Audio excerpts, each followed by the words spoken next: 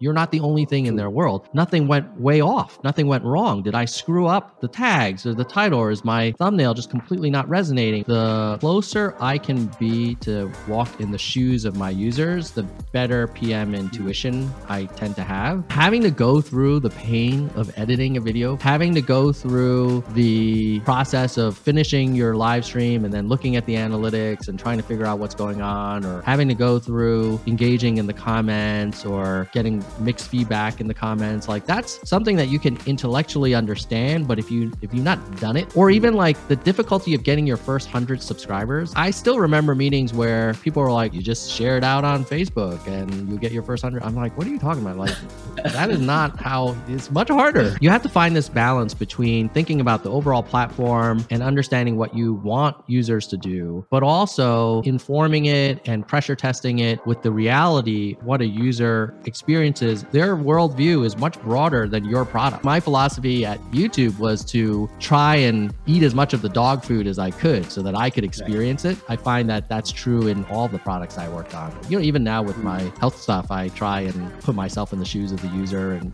go through their journeys and try and live it as much as I can. It's certainly harder. आज की ताज़ा खबर। बेंगलुरु में रहने वाले लू और अमेरिका में रहने वाले सिड आपसे कुछ बात करना चाहते हैं। संगीतकार राजेश के साथ आपका स्वागत है लूसिड में।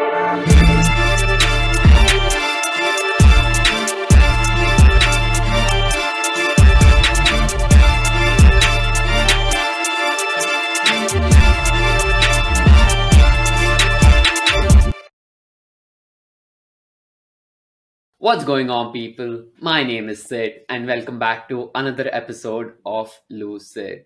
On this episode, we have Tom Long, a product director at Google who has worked on various products such as the Google Health products and the YouTube Creator Studio. On this episode, we talk about Tom's experiences about building these products that serves billions of users. Along with this, we also talk about why coaching is really important for folks to be further in their career. And finally, we also talk about what advice he has for people that are being laid off and to think about their career in 2023. My personal recommendation is that you watch this episode in 1.5x for a better listening experience. Let's start with 2023, right? Like looking back at 2022, what has been like some of your learnings, reflections? How has 2022 been for you? You know, it's interesting. I would describe 2022 as a bit of a tumultuous year, to the extent that it started out as a very bull market, war for talent. I actually have the opportunity to work with a lot of PMs in my day job, but also as a product management coach. So I work with a lot of PMs that way. And what's interesting is we started the year with oh, how do I pick the right opportunity for me? And, I'm not happy in my current role. Should I look somewhere else? And, it kind of flipped on its head pretty quickly in the middle of the year to, I just got retrenched, or I don't want to get laid off, or I quit my old job and now I thought I could find a new job in a matter of weeks and it's taking a lot longer. So it's definitely been a challenging year for a lot of folks out there who went from, quiet quitting or being unhappy with their employer to now being in a very different situation where they really can't take jobs for granted. So it went from a talent market to any more of an employer's market now. Right, definitely. And personally for you, like in your workplace, for you leading products at Google Health, how has it been there? Oh, that's been more positive. I think we are a bit of a moonshot bet, and I think we were able to hit some very important milestones for the group that got us closer to where we want to get. And they were hard and the team really pulled it off. But it was a challenging year because you have to execute in an environment where there's so much more uncertainty at the end of the year than the beginning of the year in terms of the world around us. Right. But yeah, I have to say I was very, ended the year like feeling pretty good. And, we're going to enter 2023 now, ready to execute on the next level of milestones. But, the back of your mind, you're always wondering, does the macroeconomic environment True. affect us as well? Yeah, definitely. That is very true. I want to discuss further about your work at Google Health, Hmm. especially post the pandemic. A lot of people have taken a keen interest in making sure their health is fine. Especially Yeah, in my social circle, there are more people going to the gym, taking care of their fitness. sure. So, as a product manager, like you're always looking at customer insights, trends in Hmm. customer behaviors. What interesting patterns or insights have you seen like in the past year or so? I think there's certainly a lot more activity from a class of individuals that a lot of people call like the worried well.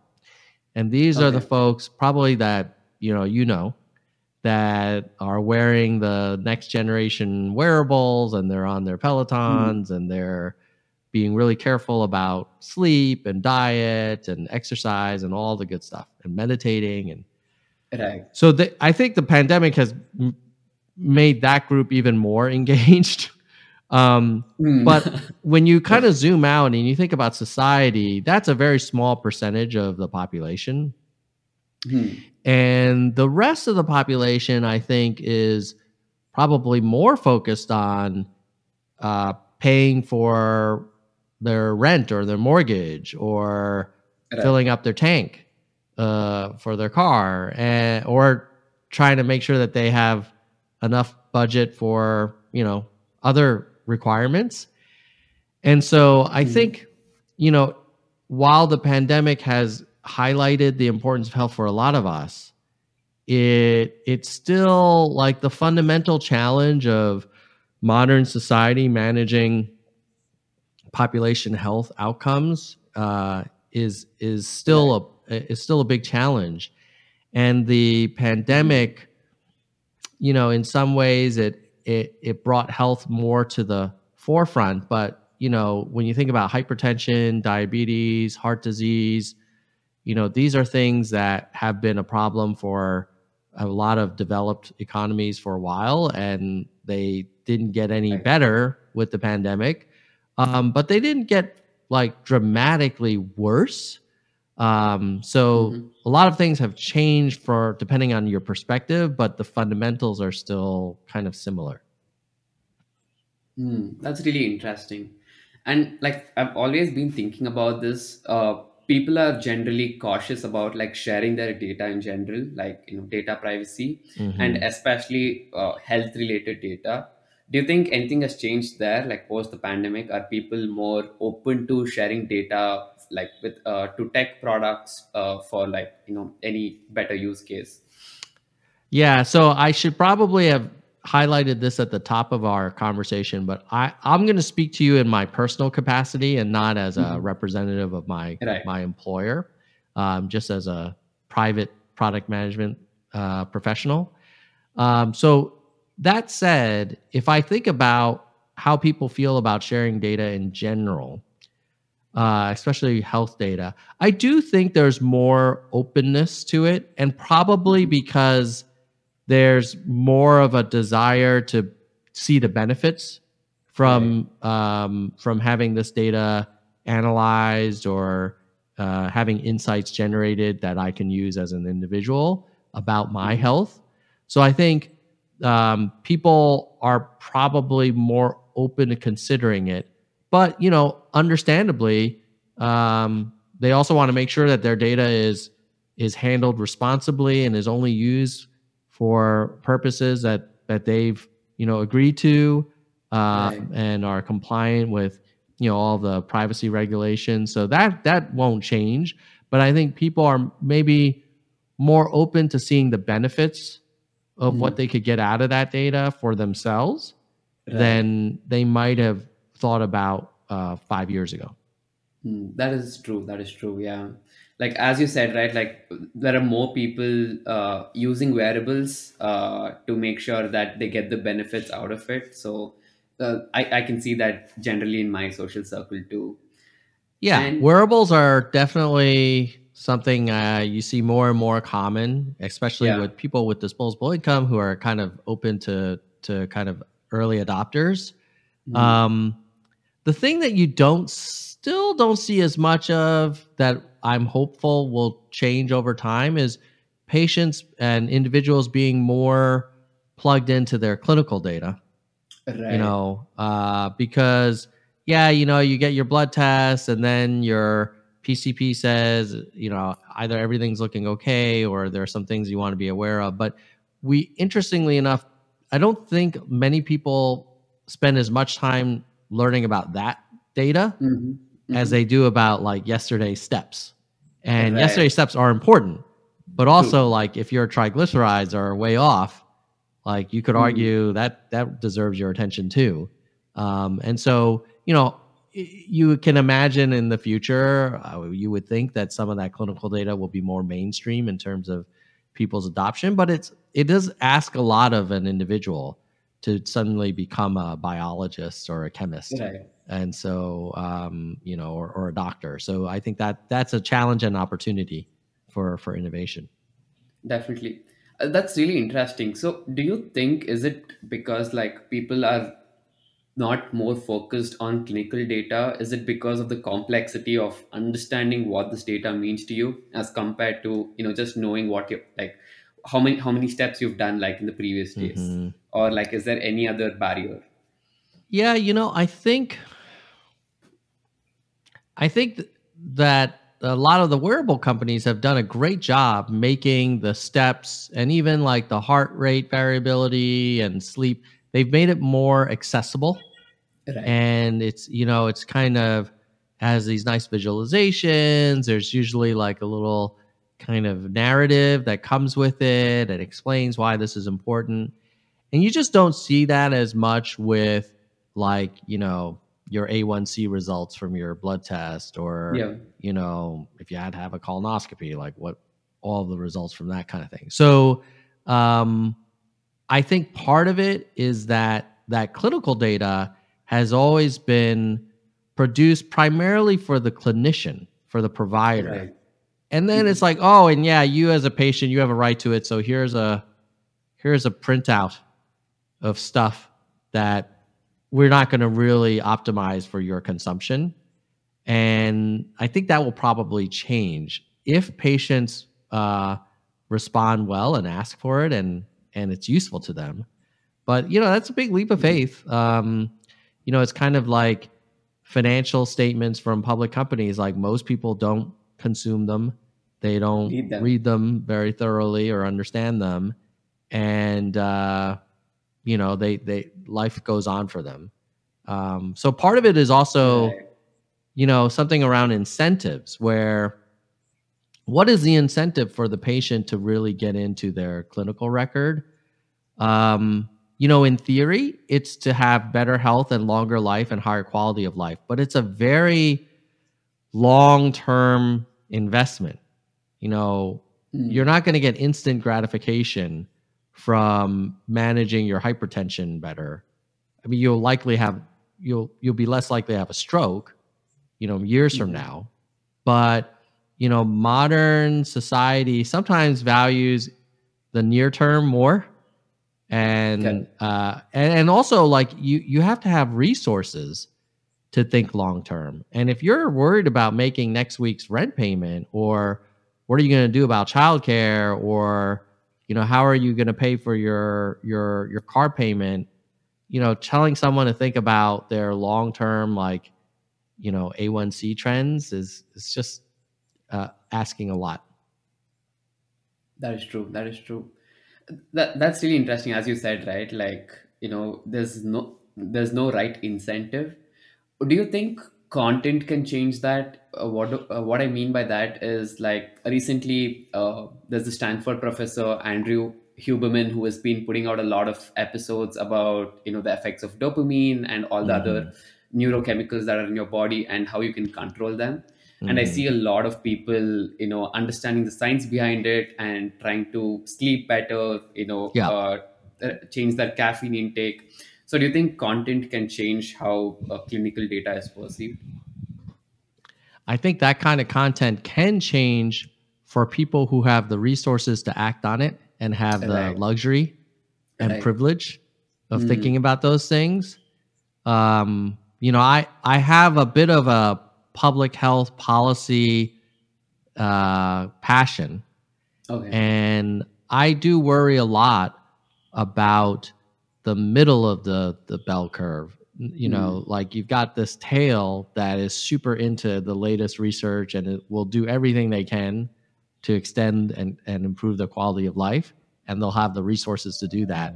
And then you have the middle of the bell distribution that may not have the resources, may not have the motivation or the incentives, or any number of reasons, and that's so. Yes, the content can help, but I think if you want to optimize for like humanity's outcomes, it's going to take more than figuring out like the best practice and the best Right. kind of health like recipe, and it will need to address resources and incentives and culture. Like it's interesting when I lived overseas in Europe for 4 years, and then came back to the States a few years ago, and we were struck the moment we landed. We forgot how we're watching like a football game and the commercials, and it's very much around more instant gratification, like more cheese, like more stuffed crust pizza with cinnamon desserts, triple Right. treat and all this kind of thing. And we all know that is not healthy. But we do have a culture where the incentives are for a lot of companies to profit from that type of lifestyle, and Right. it's delicious in the near term. I mean, who wouldn't Right. want that? It's Right. delicious, and it's considered and it's marketed as masculine and American and powerful, and yes, I want the triple treat or whatever it is, And so I do think like, yes, there's science and medicine and technology, but there's also incentives and resources and culture. And, a lot of people for good reason greatly value their freedom, and they don't want to be Right. told like to eat a kale salad with like, a very modest portion of chicken, maybe. Like that's not like, we know from the pandemic that many people don't want to be compelled to do anything, and more, put in a positive way, they greatly value their agency over their decisions. I think the challenge is those decisions sometimes have implications for the rest of the community, and certainly Right. for the healthcare system, where, okay, who's bearing the costs of these decisions? Like if everybody, had their own, let's say, personal health account, and they covered all their costs and for the rest of their life, then okay, you could see that argument, but that's not really the way our healthcare system works. That is true. Yeah. And taking this from like a product lens, as a product leader who's working in this space, and as you said, like culture is a really hard thing to change. How do you go about like building products and trying to give that incentive or that push for that culture change? How do you try to do that? I would say product management of health technology and my area is that I currently work in is clinical products. It is Right. extremely complicated. Number one, the clinician is a medical professional. Most PMs are not medical professionals. Right. We have some MDs on our team, luckily, but not most of us are not. So that's a hard user. It's not like building a product for, your friends or yourself. It's a very unique kind of environment. Secondly, it's difficult because the user and the buyer and the influencers are all different. So you're kind of selling to lots of stakeholders. Right. The third thing is that this is all happening within a very complex industry where the financial incentives are not as clear cut as, do what's best for the patient. I wish it were that way, but that's not kind of how it works. Everybody wants to do that, but when you kind of look at like, let's say you're a insurance company and you typically provide coverage for someone for a few years at a time before typically they'll change employers and then change insurers. Even if you have the best intent, if you're an insurance company, like, you're not rewarded for doing things that improve this person's health outcomes 10 years from now. If you spend a lot of money on them in 2023 and they avoid a stroke or a heart attack or something worse in 2033, there's no change to your financial outcome. If anything, you lose. You pay a lot of costs up front. There's no way currently for you to recuperate the savings 10 years from now. So PMing health clinical products is challenging for users, so many stakeholders. Then it's an enterprise sale, so that's complex. There's incumbents and other existing technologies. There's safety, there's privacy, security. Basically, everything that makes product development hard is represented in clinical health product development and more. But that's also where care is provided. And if you really want to impact patients' outcomes in the long run, you have to have a story there, or that's a hypothesis that we have, that you want to help out and be useful even in that difficult environment. Because if you only zoomed out and worked on pure consumer stuff, you may not have the impact that you'd want to have, especially if you believe that most of the health quality losses happen not from the worried well, but from people with chronic conditions that require a lot of care team interventions and support. Right. That's really interesting. Another question I had with respect to this is experimentation. Generally, as product managers, you have a lot of hypotheses and you want to experiment. Yeah. But when it comes to healthcare products, it's a very tricky situation because it's all related to health of like consumers and like other stakeholders. So how does experimentation differ in, like, say, building healthcare products? Oh boy. It's massively different in that, like, before joining Google Health, I worked at YouTube. And YouTube has a lot of users and there's a lot of activity on it. So you could do an experiment with just a small percentage of users. And you say, we want to try out like a different visual sort of approach to the like button, or we want to try out ordering comments in a way that emphasizes like subscribers over non-subscribers, whatever it is. And you can run that experiment. Nobody, very few people will have like a massively bad outcome, right? Because it's like worst case scenario, like, the new design for the like button wasn't good, we'll go back to the original, we're good to go. Exactly. Now you want to try a new feature on a clinical health product. Like, you cannot try things in the way that you could on a consumer product. You can develop new ideas, and you can do user experience research. You can do lab studies. You might even be able to do early pilots.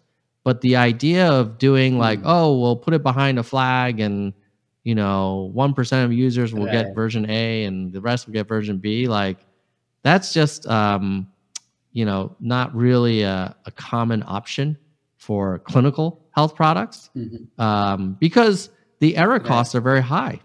Like if you change up this thing and someone makes a decision because the design was flawed, it's a much bigger deal than, they couldn't find the like button because we moved it from the left-hand side to the right side in YouTube or wherever. Exactly. Like nobody's gonna have a big change in their outcome because of that. They might watch a few less videos, but it's only 1%, and it's a large pie. It's all good.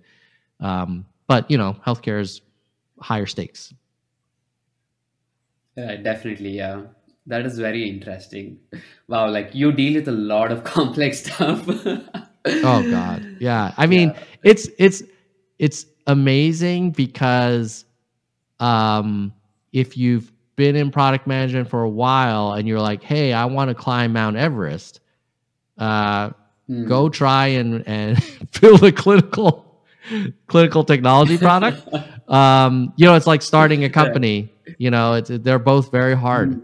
And for the people who start companies in health tech, like, my God, those are they're like level difficulty 100, Right.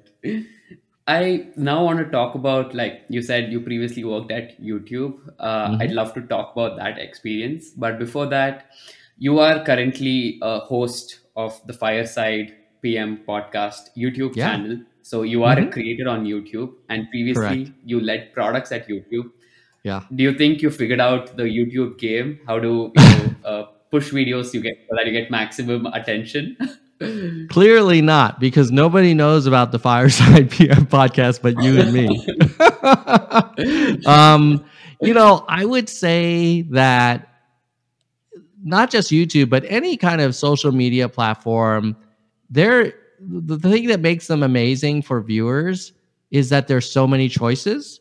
But as a creator, it means like, there are a lot of other people who are competing for the same eyeballs. And, it's hard to imagine any platform being able, they try their best to identify the content that's most interesting. But, it's possible that you could wander around in the desert as a creator for a while before, you kind of get discovered, as it were. True. And which is why, like, as a creator today, I always create content that I am proud of and I enjoy making, even if there's only 10 views, because I just like the topic. And if it then later on gets discovered and people find it useful, that's great. But anybody who starts as a creator trying to be the next Mr. Beast is like, it's like winning the lottery, or being like an MVP for the NFL. Like the odds are small because there's definitely a power law here where the top creators generate disproportionate amount of viewer interest, and it's not because the platforms that actually you could argue the platforms would prefer a broader spread, but that's just the way content works. There's only a few movies in the theaters that make most of the money each year. And I'm sure the studios would love to spread it around a little more, but that's, people like what they like, and they tend to gravitate towards like number 1 or number 2, and they don't want to see the number 10 PM podcasts, which is, I think where, Fireside PM is probably like number 100, and so, but it's okay. Like, if you play the long game, you play the long game and you like what you're doing, things I'm sure will work out. Definitely. And like, for the people listening to this episode, I think you should definitely check that channel out, because I've learned so much from Tom's various videos. So yeah, I'd recommend anyone to check it out. Yeah, thanks for the shout out. I've been fortunate to invite a lot of guests on who have been in product management for sometimes 10, 20, 30 years. and Right. we're able to have a conversation about some of the lessons they've learned, and talk in a way that tries to highlight some insights that hopefully are useful to people, much like what you're doing with your podcast, Deekshit. So I appreciate both of us Right. Yeah. doing our best here. Thank you. And talking about like creators, you've advocated for creators, especially building tools for creators when you were Hmm. director of product at YouTube. Hmm. Tell me about like your thinking behind that. Like you advocated for building tools, creator tools. Like, what is your thought process like? Yeah, I think whenever I look back on the things that I've been a PM for, the closer I can be to walking in the shoes of my users, the better PM Mm. intuition I tend to have. And so, Right. when I joined the YouTube team and was a PM lead for like our core creator platform, I had the opportunity, and I felt like I really needed to create a few channels, and Right. you just learn so much from doing it that you wouldn't otherwise get if you rely entirely on secondary research or on just usage logs and things like that, or even talking to a lot of users, which we certainly do. Right. But like as an example, having to go through the pain of editing a video for a video on demand, or Yeah. having to go through the process of finishing your live stream and then looking at the analytics and trying to figure out what's going on, or having to go through engaging in the comments, or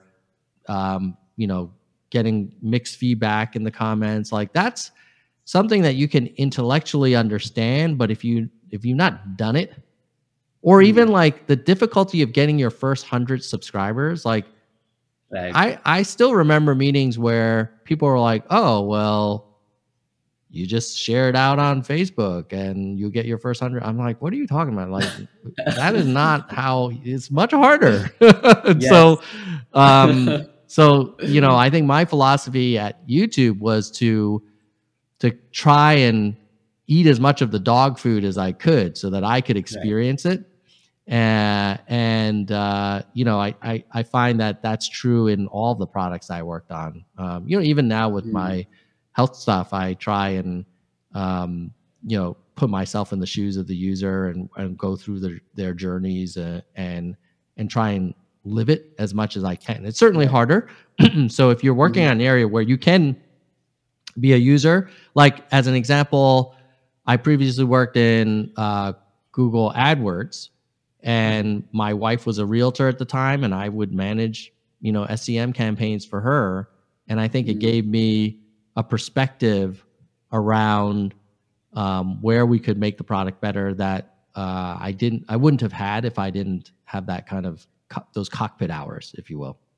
Right, right, right. That's really interesting. Talking about again the YouTube journey and like Hmm. how you dogfed yourself with respect to understanding the product. Can Hmm. you share any experience on how like being in the game and like producing content helped you build some tool or some product on YouTube? Um, yeah. So one thing that often came up from user feedback and research was the um, desire for more real-time analytics, Mhm. and up to the second, ideally, on impressions or views, or whatever, likes or comments or whatever. And internally, I think we always had to kind of think about how to interpret that request, because on the one hand you could say, hey, a creator should not be so twitchy, like in terms of like they shouldn't respond so quickly to just any little piece of data, because it's statistically insignificant sometimes, or there's natural fluctuations, and you'd hear cases where people were taking down their video immediately if it wasn't getting like a certain click-through rate or whatever. And so you could understand why there was a perspective of like, no, and the other thing is like it's technically very expensive and challenging to offer a wide variety of real-time data to every creator on the platform. So you can understand why like there's a general feeling of like, hey, I don't know if we should do this, or whether this should be a high priority for all the things that we can do for creators. However, when you have yourself spent many, many hours producing content for a given video, and then you upload it, and then you yourself are finding yourself staring at that analytics tab, looking at data as it's coming in by the second, you kind of understand in a level why people want that. And it's because like, hey, I want to make sure nothing went way off, nothing went wrong. Did I screw up the tags or the title, or is my thumbnail just completely not resonating? Or did I publish it in a way that accidentally I publish it as a private video or whatever, or hey, I wanted to promote it on Twitter and I want to see if there's with any follow through. There's like a million legitimate, completely reasonable rationale for why you want more real-time data. And it's just one of those things that may not be obvious in a conference room of a large company if you don't go out of your way to kind of walk in the shoes of that user. And so, I think that's an example where you have to find this balance between thinking about the overall platform and understanding what you want users to do, but also informing it and pressure testing it with the reality of what a user experiences, and their worldview is much broader than your product. Like, you're not the only thing in their world. So to the extent that you can walk in their shoes a little bit more and see like, oh, okay, they're trying to do all these other things, and they're not like 24/7, 365 days a year YouTube only. They have other things going on in their life. They have other elements of their content strategy. We need to kind of think about how all of these fit together. So, I think that would be one example where, what's obvious at one level can be really enhanced by going a little deeper into the customer's experience.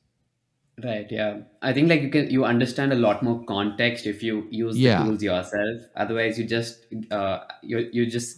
focused on just the product itself. That is very true. And Tom, as a creator yourself, you've seen that accessibility to creating content on social has become easier, and especially with like short form content, people are okay with just making content on their phones and uploading it. What are your thoughts about like people are saying that the quality of content is getting diluted? There's too much more content like online, which is not that great quality. Like, what are your thoughts about this? It's definitely I think I would say it reflects what audiences want. So, people have made that argument for a long time, even before short form video, where they, when YouTube first came out, they were like, oh, this is the depth of high quality content. And, so this has happened. This is a trend that's been happening, like more accessible, more kind of digestible, bite-sized content. Like we've been, Twitter is an example where people are like, oh, people aren't going to read like the New York Times anymore. It's just these little short tweets. And I think the reality is two things. One, there's a place for many types of content depending on the audience and what the audience wants at this moment. And then I think the second thing is like it is tempting to romanticize like the third, the 10-page New Yorker article. But like that isn't it's not what the viewers want. And as much as I love watching like long documentaries, like I get it that my kids prefer these short videos for the most part. And I think that's just the reality. And as a creator, you got to figure out, well, what do you want to create? Like I give you Fireside podcast, PM podcast as an example. Like I'm not doing short form video. I get that it's a massive trend, but it's just not the type of content that I enjoy making. Now, that's a trade-off I'm making where I could probably get more audience by going with like that kind of emerging category. But I also feel like from a creator's point of view, like you've got to know who you are. And I'm a long form conversation guy. I am not a 30-second like snappy video guy. I wish I had that capability. That's just not my strength. And so, you kind of got to go with what you're really kind of resonates with who you are. And, if it's not the hottest trend out there, like that's not the end of the world because, if you're bad at it, you're not going to get a ton of views anyway. So you might as well focus on what you think you can be, better at. Yep. Yeah. Another perspective I've generally thought about this is like, as time progresses, like more people are coming onto the internet, especially from the developing countries. So that means like, even though there's more content, there are more people to consume that content. So there's always that balance. That's how I think about it too. Yeah. I mean, I think the audience for content keeps growing. And not only in new markets, but there's just more people every day that even in developed markets are kind of internet savvy and connected all the time. Right. And so maybe one of the things for creators is we all dream of being the next like Joe Rogan or Mr. Beast or whoever the hot kind of creators are. I've been out of the mainstream game for a while. But one of the most amazing things, like I, as a viewer, subscribe to a lot of channels that quote unquote only have a few thousand subs, but I love what they're doing. Right. And that kind of deep connection to a small, very focused audience is very rich and very kind of impactful. Financially, it's a different story for sure than like you'd rather have the finances of Mr. Beast. But like not everybody can be Mr. Beast. Not everybody's going to be Tom Cruise. Like it's okay. Exactly. That is true. Yeah. And coming back to the product lens, you build products at YouTube, which serves like billions of users. What is that experience of like building such kind of products? Like, does it naturally like make you become more risk averse, like because it impacts billions of users? How did you go about it?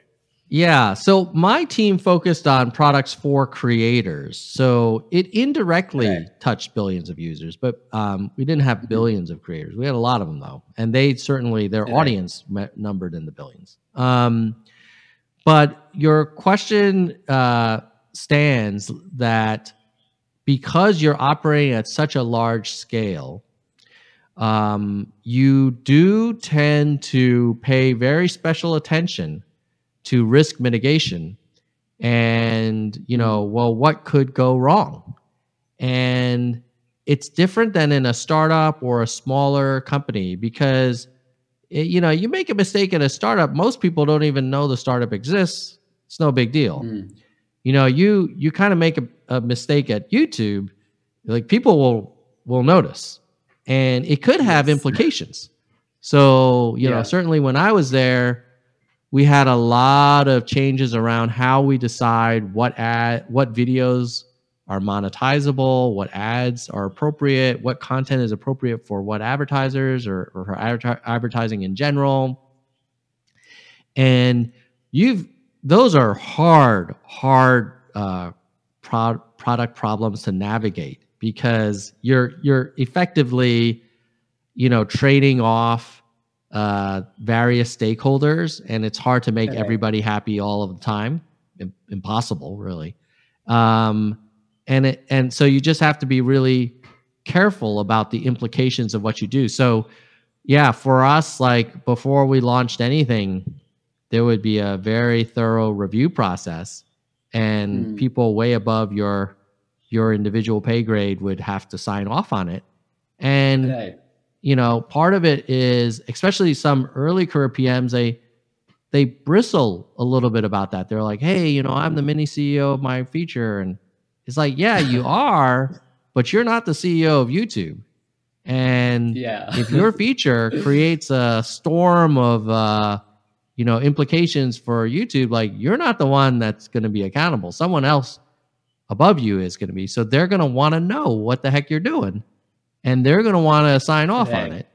And so there is a trade-off there as a PM. Like, when you work at these massive businesses, you do lose velocity, but you also gain impact. Like, on my team, like, we made major changes to the entire creator experience, the upload flow, the analytics, the channel management, and billions of people consume content from our users that benefited from those improvements.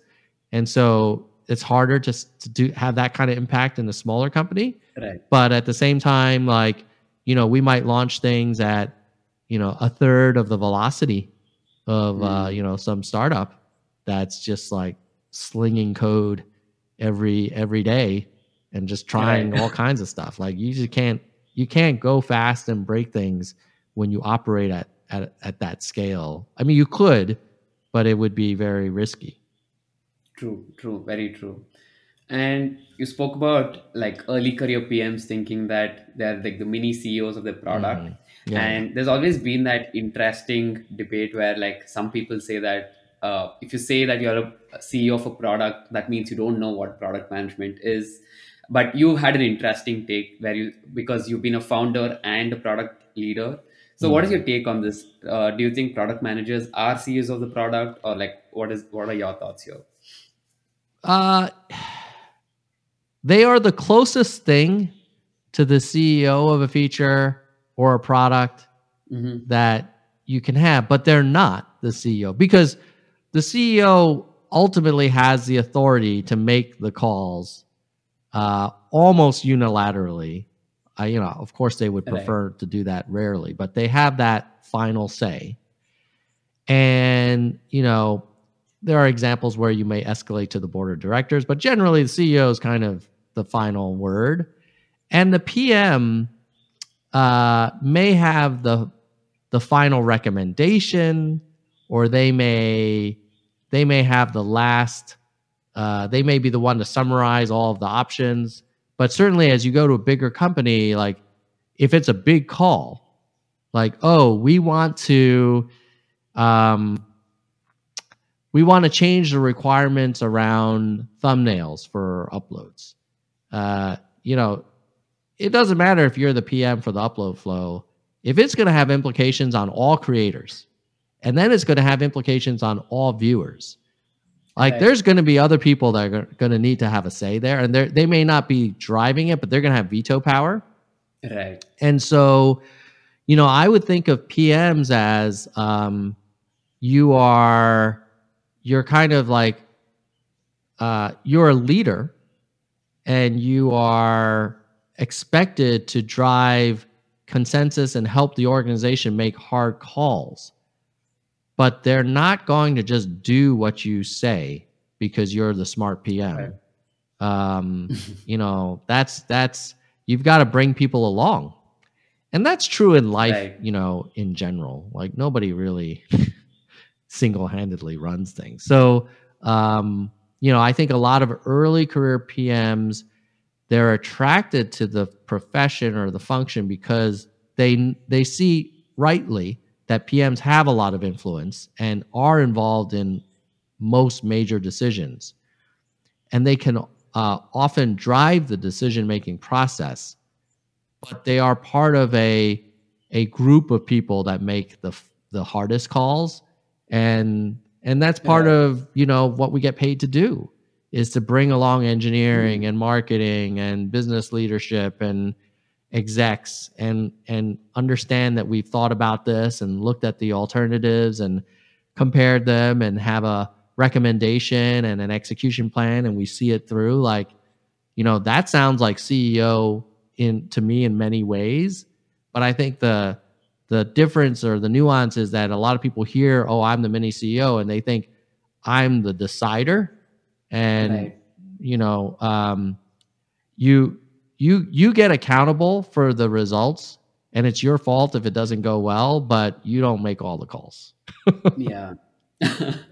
You have the responsibility, but you don't have the authority. I think that's the way to go about it. Yep. I think that's accurate. And any authority that you do have is earned, and it's through influence more than authority. Right.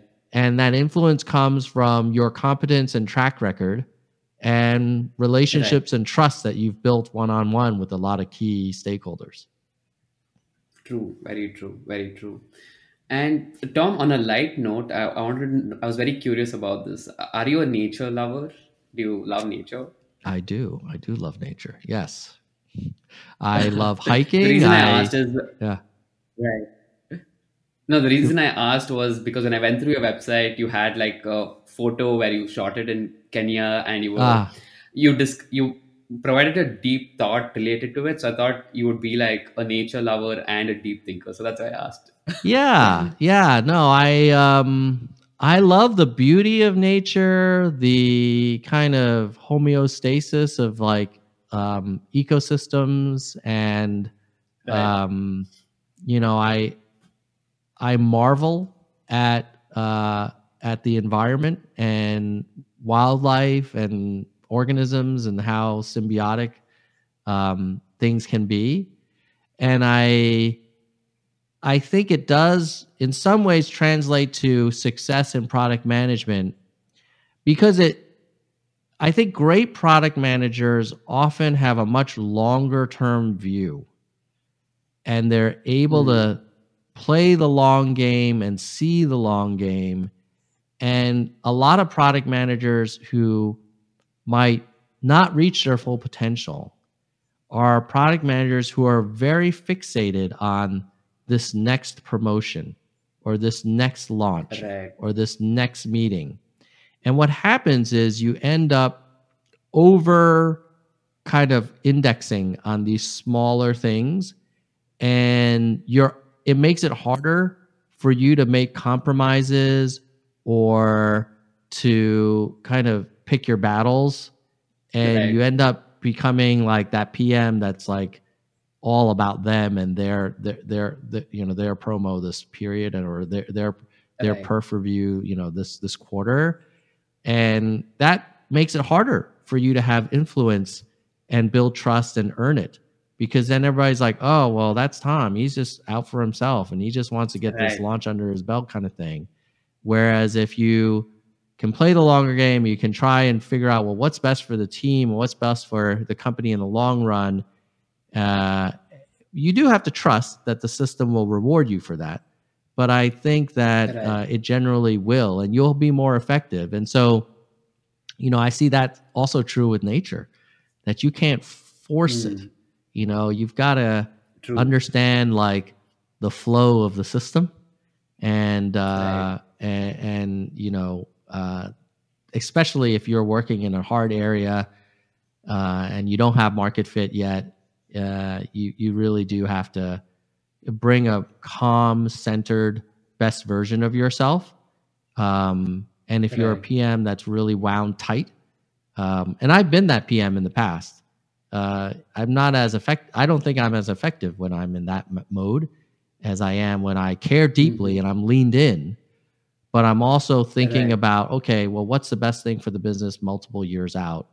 and how do I facilitate that versus like how do I get as many points on board for myself this month. Right. Very interesting. Yeah. And do you think like your love for nature has helped you be more creative, especially like while building products and doing your work? I would say yes. And I don't think it's unique to my love for nature. Like, I don't think every PM out there needs to Okay. suddenly, be a huge nature lover, although I think it'd be great. Yep. But what I Yeah. would say is that it is valuable to have a variety of interests and pursuits. So, Right. as an example, like the Fireside PM podcast is not part of my day job; it's my thing. This like saltwater aquarium behind me requires a massive amount of due diligence, but because of that, when I come to work on Monday morning, I'm completely recharged, refreshed, and I've been in a different mode where 7 days a week, all I think about are my work projects. And what I found is that my quality of thinking, my judgment, my patience, my ability to manage my emotions is actually deteriorated if I don't have a sufficient diversification of life interests.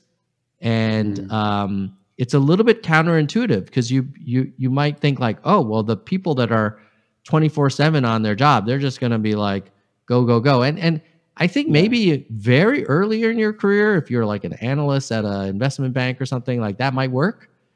But if you're a PM that's on the hook for making big bets and navigating complexities over long periods of time and building trust around complex organizations, I think it really is helpful for you to be a healthy person, and think about the whole health and stimulate your mind in ways that give you more energy during the week. Right. Right. That is very And for true. me, that's like taking a hike and observing some wildlife or caring for some very kind of delicate coral in my aquarium, or whatever it is, or volunteering at a community college or helping out with my kids' high school. Like all of those things I enjoy doing, but I also think it makes me a better professional when I come to work because I'm like energized. It's sort of like having a varied diet. Like you don't want to just eat the same food every meal all day long. Like you want to have a variety, and it'll make you a more resilient and kind of creative person, in my opinion. No, that's very true. And I was fascinated you use the word a healthy person, because when you think about health, people just think the physical aspects, but there's also the mental and emotional aspects Oh that yeah. you generally forget to take care of. Oh, absolutely. Like I was actually coaching someone a few days ago, and a very capable, super accomplished individual. But there was something that happened to her where she felt that she wasn't given the appropriate level of credit for some work that she did, and another team kind of took credit for the work that she did. And it was amazing how, and we had been talking about this event for many weeks now, and I had to observe that this injustice, while let's just stipulate that it did happen and it was Right. not fair, it is consuming so much energy from you that it's actually making it harder for you to perform now. And there's nothing you can do about it. Like that credit was given. Like I suppose you could go back in time or you could relitigate it. That's probably not going to end up like working out very well. But it is one of those things where a sense of calm, of reflection, of being present, and it sounds like new age and kumbaya, but I really do feel like when you go to meetings and you're in these like high stakes debates about product strategy, I just invite everybody to observe everyone's energy. And you'll see some people are really emotional and passionate to a fault. Right. And it clouds their vision. It also makes it harder for them to build consensus. And then there are some people who are definitely checked in and they care and they're trying to think about things holistically and be data driven and inclusive. And they're able to do that because they're bringing a certain energy and presence to the meeting that that they actually worked hard to get, and we shouldn't take that for granted. That is for sure. Yeah. And speaking about coaching, like you coach a lot of people at Google and Mhm. externally. What I'm really curious about is like, why do you think people require coaching? Because for me, like a couple of years ago, I always thought like, hey, like when you're out of college, you've learned everything. Like it felt like taking coaching as a sign of weakness as compared to Mm, like, oh, this is something that's going to help me. I'd love to know like yeah. why is coaching so important? Yeah. I benefit from coaching myself as well as providing coaching services. And my belief is that absent having a coach, um, your access to a safe space and sounding board uh, is very limited. Like in theory, your manager can play this role, and they often do to some extent. But many times we're trying to figure out, well, how do I manage up better? Or my manager's not happy with certain things. And I want to be able to talk about this in a completely safe and unencumbered way. You can't, you have to be really careful with your conversations Mm, with your manager, right?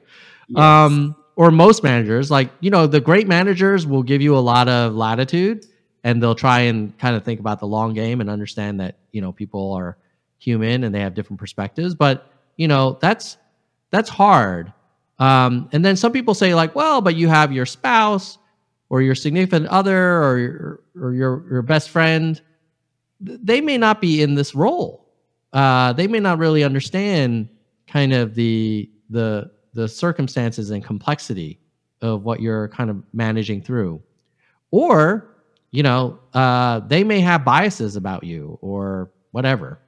So I think a great coach is, and then some people will look at mentors, and mentors are fantastic because they can share a lot of experiences, but they're not necessarily focused on helping you process information yourself. They're more around like, this is what I did, this is what I've learned. Now here it is, like, go use it. And I think Right. what a great coach does is kind of like helps you go on this process of co-discovery, to Mm, kind of reflect a little bit. And right. they really they're kind of probing, they're nudging, they're giving you some space. They are they're kind of helping you with some introspection and reflection, and that's just it's just hard to get that unless you have a dedicated time and space in person. People say Right. similarly about trainers, like personal trainers for fitness. Oh, why do I need Mm, a trainer? I can go on YouTube and find out what are the best exercises right. for someone exactly with my goals. And there's a certain sense of trust and routine, but also personalization that you can get with a Right. coach. So I'm a big fan of working with coaches. I mean, uh, you have to put time in to figure out like who's the right kind of coach for you, and Right. sometimes you have to kind of shop around a little bit and meet a lot of people. And but I definitely think that it can be really valuable because absent that, you kind of feel like many people feel like they're on their own and they don't need to Mm, be, right. so the reality is that it does require time from the coach and sustained kind of effort. And so it's hard to get that service for free because people's time is valuable. So then you're like, oh wow, I gotta invest money in a coach. And a lot of people, like, may not have that discretionary budget available. But I think if done well, it can pay for itself 10, sometimes 100 times over. Right. Definitely. Yeah. I'm trying to wrap my head around like understanding why coaching is required. So this was really insightful. Thank you for that. Yeah. And you're not. Yeah, I think you're. Oh, I'll just share one last thing and then we can wrap up. You're not. Sure. You should not expect to work with a coach and have the coach say something and for you to be like, oh my God, that concept have never entered my mind. But it's more like if you have a good session with the coach, there's these moments where you're reflecting on like, why did I feel that way when this meeting happened? And, oh, well, maybe it's because I have some concerns about this or that. And you just kind of unpack things. And it's giving yourself time and having someone to kind of bounce off of to facilitate that conversation. And most of the insights are already within you, but they are kind of like sometimes under layers of urgent but not important activity. And, a coach should try and help you get to the important stuff. Right. Yeah, that's amazing. Yeah. But I wish we could have discussed, further and talk about more topics, but I think we are way over time. So thank you so much, Tom. And before we end, a last piece of advice for people in these anxious situations who are like, getting laid off or are just anxious in their current workplace. What advice would you give them? Okay. So the first thing is if you are in a role now and you're anxious about, well, I'm not sure if the role's going to be around anymore, I would say now is the time to focus on nailing the fundamentals. So, be the best performer that you can be. And it's definitely a change of pace from 2022, early 22, and certainly late 21, where everybody was like, what can my manager and company do for me to keep me? And you just need, the pendulum has swung, and you need to be thinking about what can I do for my manager and for my company so that I'm invaluable, So, the good news is that's in your control. You can be probably a much better PM than you've ever been.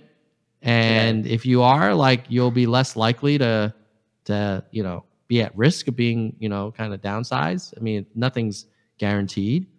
Now, if you're already out of work because you were, unfortunately, part of a restructuring, then my advice would be willing to take 2 steps back to kind of have in the long run 3 steps forward.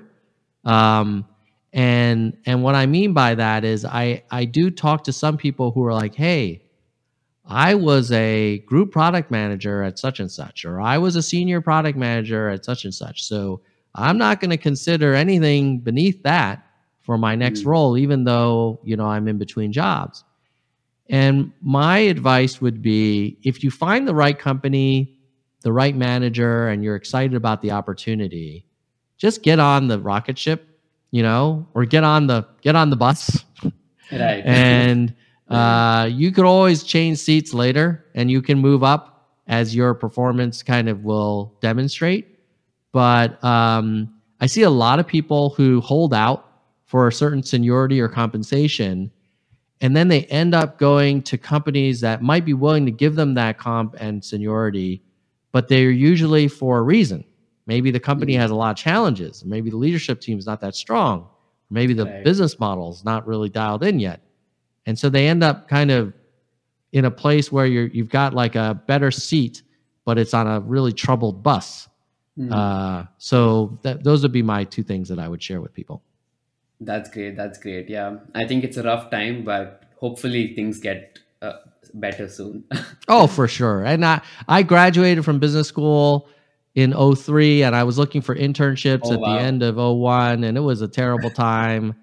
And then we went through 2008, the whole financial crisis, and the world economy was, all the banks were shutting down Yeah. and going bankrupt, and Lehman Brothers and everything. Um, the world will continue to revolve on its axis, and economies have ups and downs, and we're in Right. a bit of a down point now, but it will come back. Whether it comes Yes. back in a year or a quarter or 2 years, who knows?